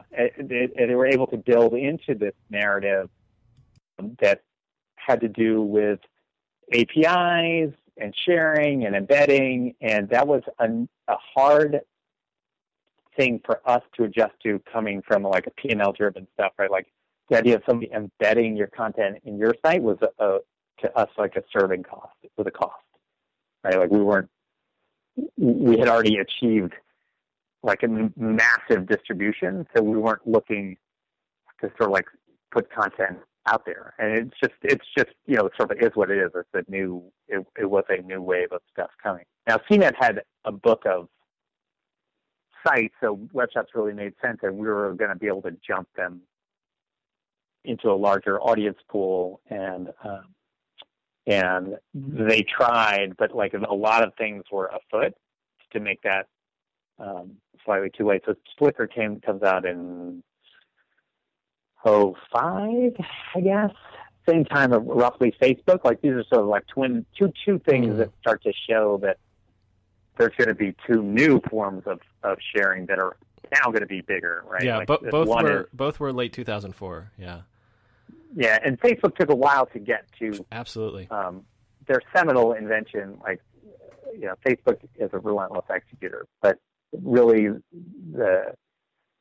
outside of getting people to cough up their real names and create a giant identity network, they were the first ones to tag people inside of photos and to create that thread, which is, a kind of a critical invention. And then Flickr did a lot in just focusing on, like, what does it mean to upload one photo at a time and build a community around it. They built an amazing community of people who were also in blogging, so they got lots of influence around that, and then you get better content, better ways of surfacing the content. So it's sort of a natural expansion of of a whole thing. And we did some time at CNET about a year, and then moved on. I will footnote this with because they're on to immense challenges. While I was at CNET, this little piece of software popped up, this little new photo thing out of Boston, and I got huddled with Mike Tatum, who was the corp dev at CNET. I was like, you need to go find these guys and buy them. And so he did an acquisition to buy HeyPix, which was run by James Park and Eric Friedman, who then subsequently took over Webshots. And after they left Webshots at CNET, they've gone on to build Fitbit into sort of a monster, kind of first wearable. So I feel like that's maybe my only corporate based acquisition. So like I identified some good talent. I don't think it's in beginner's luck, I guess. So you're right. There's this thing happening in 04, 05, where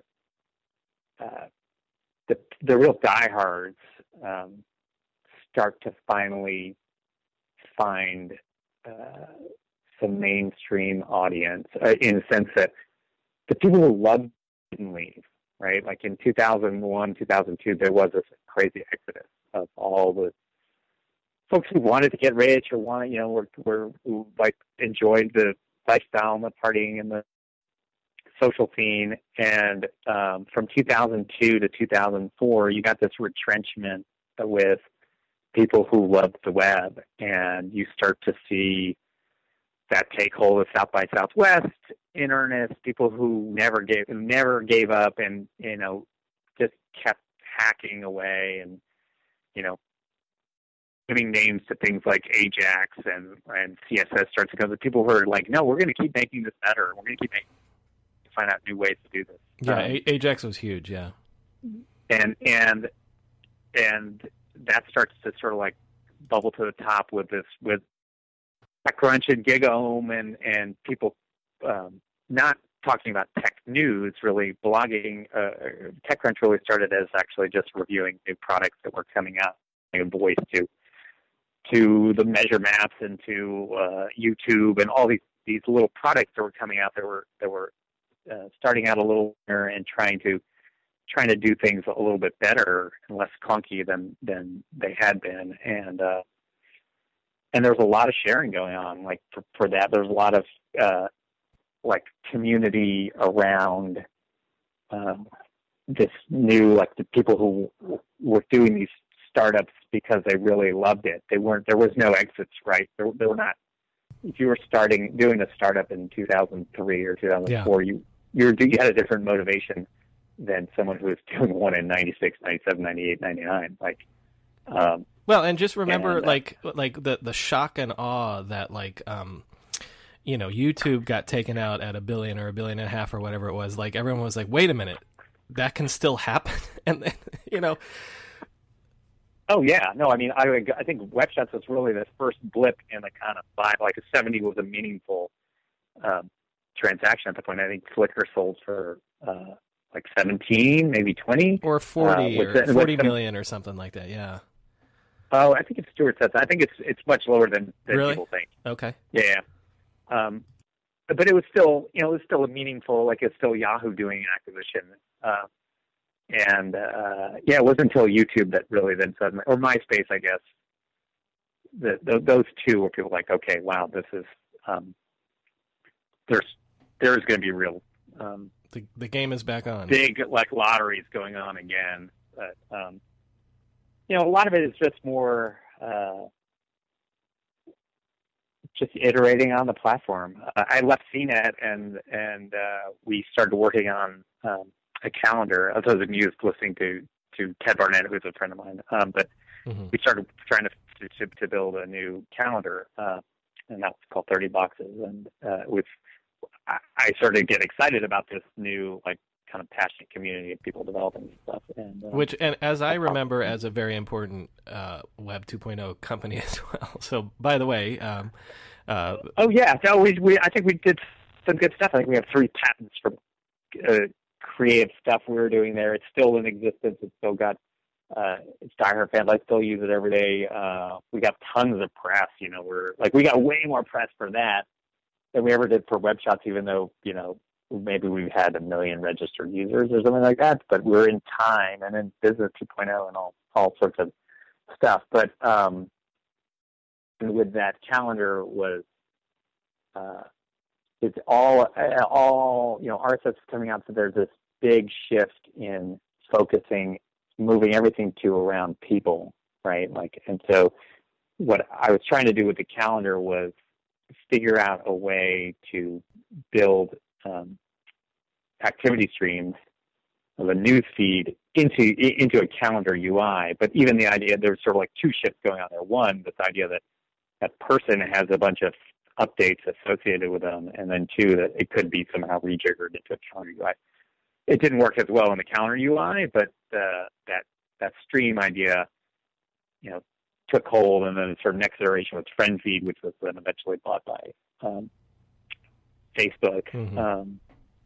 But Twitter was starting. I bumped into Ev, or kind of became fascinated with Twitter right when they came out, and wrote this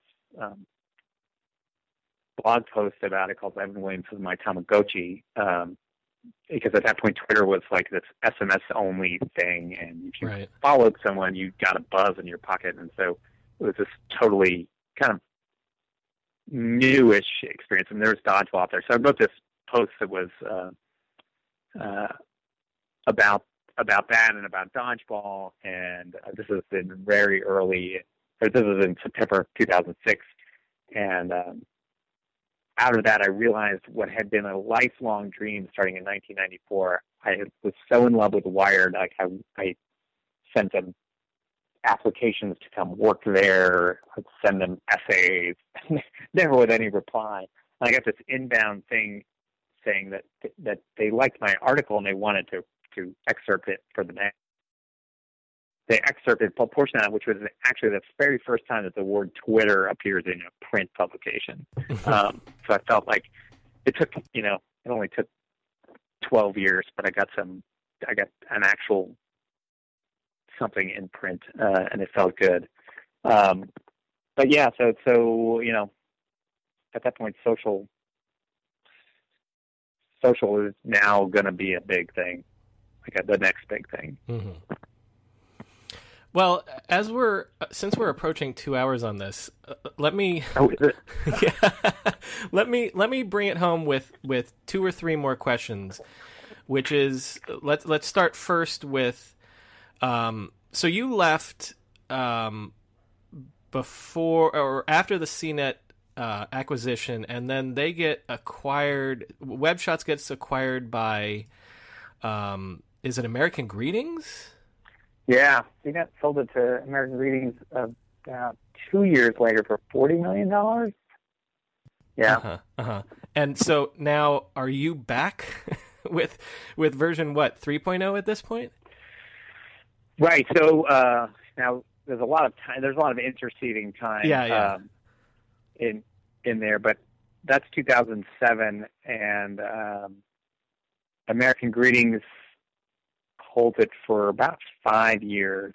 American Greetings had bought Blue Mountain Arts a few years before, so I thought there was something very poetic that Webshots sees too, that companies that had been bought by Excited Home in '99 were suddenly back reunited with under the same umbrella. But I think they were like digital with brick and mortar, and the property just idled. It's a natural state of things. They're super, super nice folks there. I had stayed in touch, and then I got a call in, I want to say 2012, saying that they were thinking about shutting it down. I was like, oh boy, here we go again.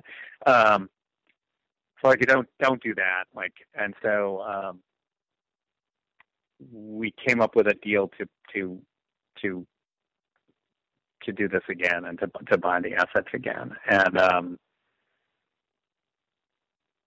it was sort of like a different set of things. Lots of time has passed.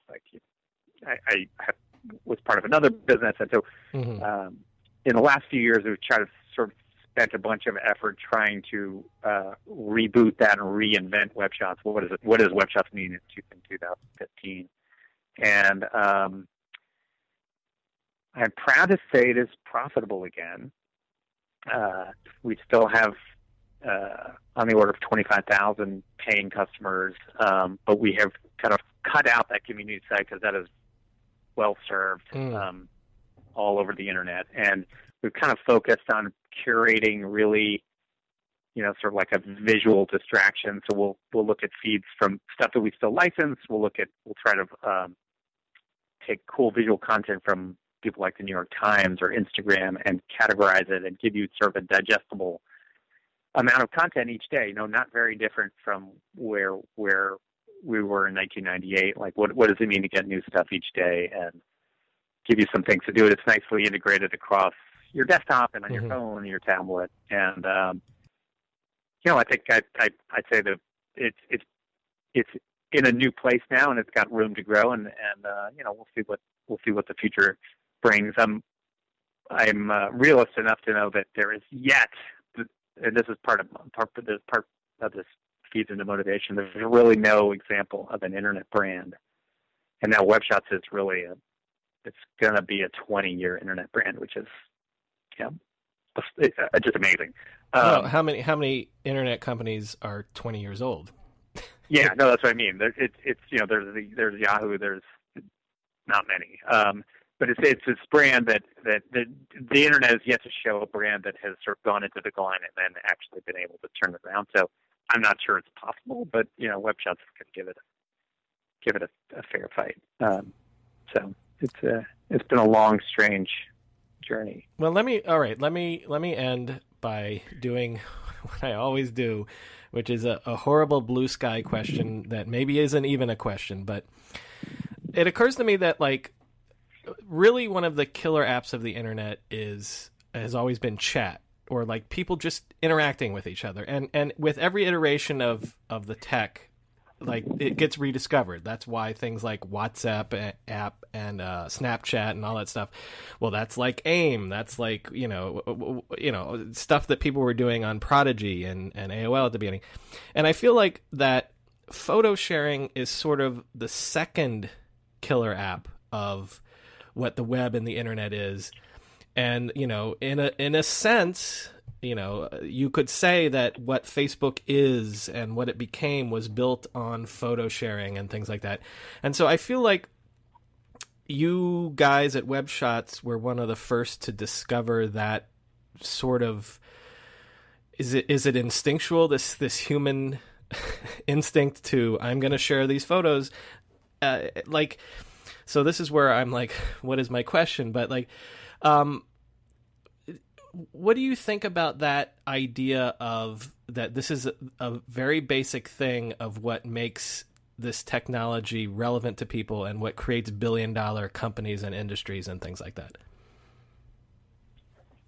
That photos create billion-dollar the instinct to share photos with people, just like the instinct to chat with people, like back in the Prodigy and AOL days, and the instinct to chat with people, like that WhatsApp and Snapchat and everybody is rediscovering and things like that. Like the idea of, I went out to a party last night and I'm going to post on the web what happened. So is it instinctual? I'd say it is. There's a lot of things going on there.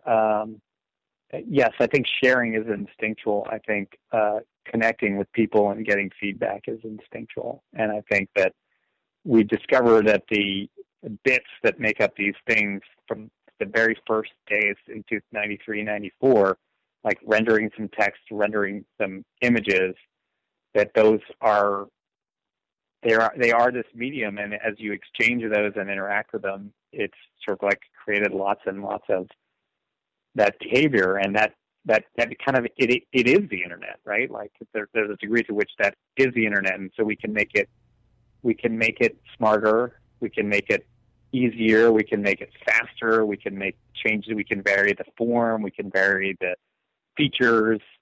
I think this messaging stuff is just starting. I think that we're going to have more and more applications are going to actually be interacting with you in a messaging way. You know, maybe these are the first sort of like digital agents or bots that it's all kind of a conversation, a dialogue. And so I think that things will feel less, they're going to become more kind of natural in the way they interact with you. And you're seeing this with Slack and the integrations and stuff like that. But, right.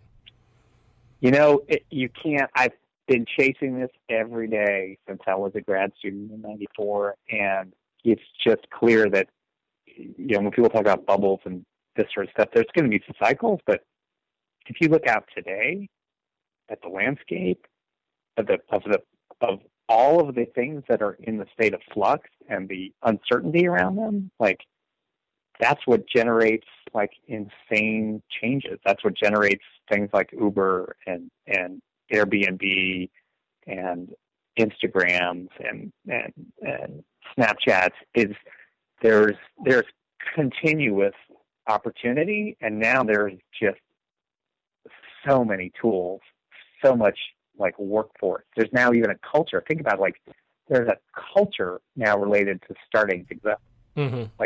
It's the whole thing has been democratized. So, like, if people aren't bullish on technology and people solving problems this way, like, I don't know what you can be bullish about, because all the pieces are there now. Like, I think if anything, it's going to just accelerate it and accelerate. And so that's exciting, because that's why, like, I wanted to get into something, like, if I go back to where we started, which was like, I knew I didn't really want to work for someone else. Well, I've been fortunate enough to work mostly with folks and sort of like drive our own agenda, and occasionally with some stops in some big companies. But we've also been afforded this entire medium that is so full of avenues for creativity that it's amazing.